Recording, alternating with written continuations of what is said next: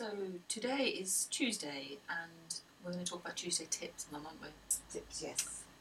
Do you want to start, or shall I?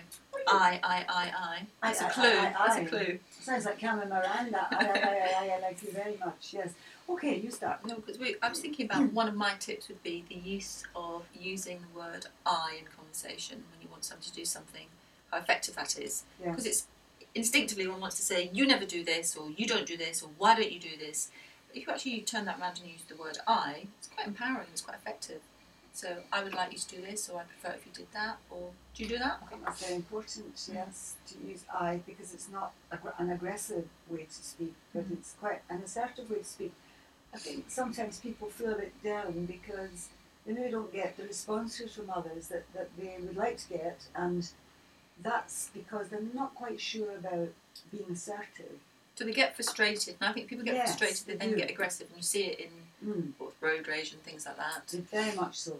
Or people don't get the response from other people that would make them feel more comfortable, because I think we all have to remember what Robert Burns said, with some power the gift to give us to see ourselves as others see us. Now, we can Did he say that just to you? He said it. He said it to several people. I didn't know you knew him. He would have said it to me had we ever met, but there was a gap of quite a lot of time between us. But I think that's a really powerful statement, because nobody can ever really see how they seem to others, and the other people are living in their own universe, and they don't see themselves either. So that's about changing your own behaviour, the isn't fact that human beings get on so well, I think, is a bit of a miracle when you consider all of that, because you never really know what anybody else is thinking. No. So what you have to do is pick up clues, and then when the clues work for you, then they work for the other person, and good communication occurs. So, for example, I had a very nice bright coat I had on one day. I remember that one. You got the shiny one, the raincoat. I bought it in France. I think it's quite nice. And somebody said to me, "Oh, we'll see you coming all right wearing something like that." Now, the aggressive response would have been unpleasant for me to respond that way. So what I said to the person was, "Gosh, that was exactly the result I wanted. Thank you so much. You really made my day." Didn't say it sarcastically, but that was quite assertive, but diffusing. Diffused it, and it maybe made the other person think, "Oh, wait a minute, maybe my communication technique wasn't just as good as it might have been." So I think all through your life, you've got to really work hard at trying to understand people as best you can, because you're never going to understand people, even your nearest and dearest. You're never going to understand them totally. Now they you.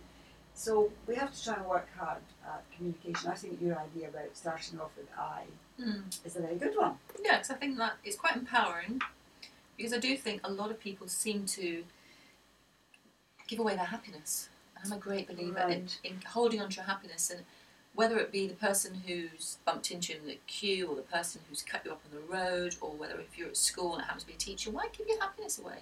As I always say, if you think of your happiness like a rugby ball, I'm talking to my son, don't give it away to anybody. It's really empowering to actually, not to be stepped on by people, but to actually say, actually, my happiness is in my own hands, and I'm not going to give it away to all these other people.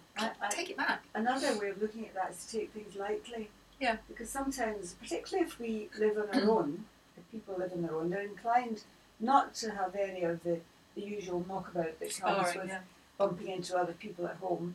And they do go home and worry about perhaps something that's been said or a response they didn't get. So I think the idea is to just take life a bit lightly, because most people are not trying to be difficult. They may be wrapped up in issues and problems that you've no idea about. And maybe do spread a little bit of, without something that you're going to... Not tap dancing, I'm not doing that, no. Not again, Mum. No tap dancing. Sure, you haven't done tap dancing. Now that does amaze me. Private in the kitchen. We all did it. We all did tap dancing when we were young. Yes, you did. I liked it, actually. Metaphorical tap dancing is what you were getting at. So what were you also going to say? doing a kind deed for somebody without actually telling anybody. Doing something, kindness readers spread. Surprise people with kindness. Yeah, just do a kind act. It doesn't actually have to be something that you then tell the whole world about. Well, that would it could spoil be it all. an unconditional, kind act.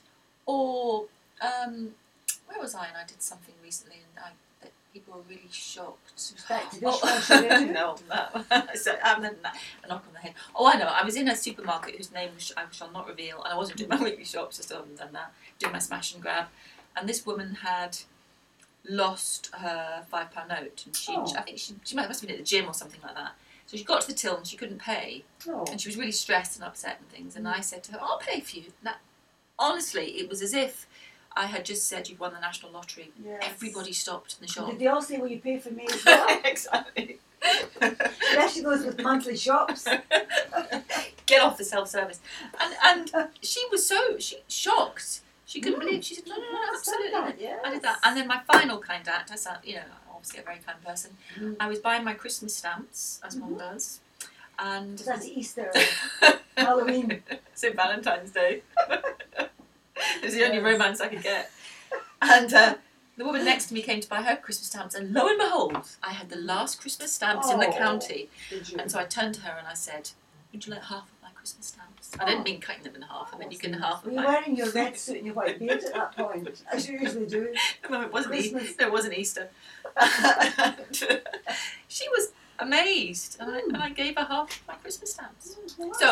So the point I'm trying to make is, as you say, lightness of spirit, being empowering and using I, and not being so self-obsessed, but just a little bit of kindness. And also not assuming the worst about what other people say to you, because as I said, you don't know what's going on in their heads. They're locked in their own universe, as we all are, and that's one of the things that we all have to work hard about, understanding that, and not taking it as somebody being negative. When smiling. A kind word to somebody or a nice comment that's genuine.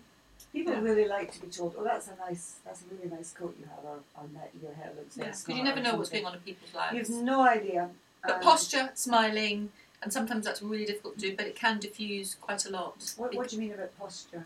Well, just the whole kind of I suppose what I mean is body language. We can talk more about that. But I think body language and smiling, and actually somebody may have had something very traumatic or difficult that's happened to them very recently, and sadness perhaps. Yeah, and so perhaps not taking those things so personally, coming out of your own bubble really. But I do think, I think my posture is quite an important thing, because again, my mother used to say to me that people put on you the price you put on yourself.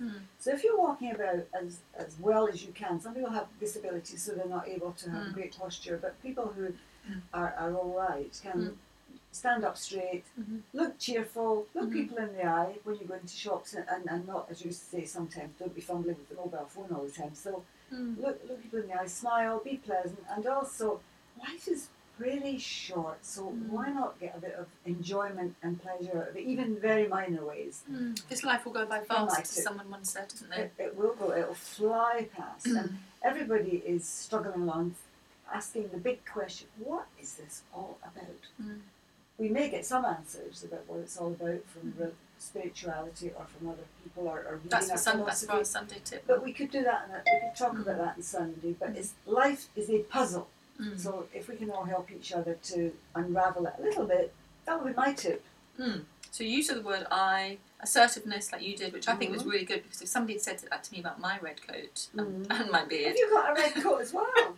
A shiny red coat, I'd have felt quite... So I think your response, it's quite hard to be assertive. It's something you've got to practice it. Yeah. Practice it. That's so my start, tip. Practice it. Practice it and use the word I. Don't be aggressive. Yeah. I'm going. That's very good. I am pleased that you're going off with a smile on your face. Is that the end?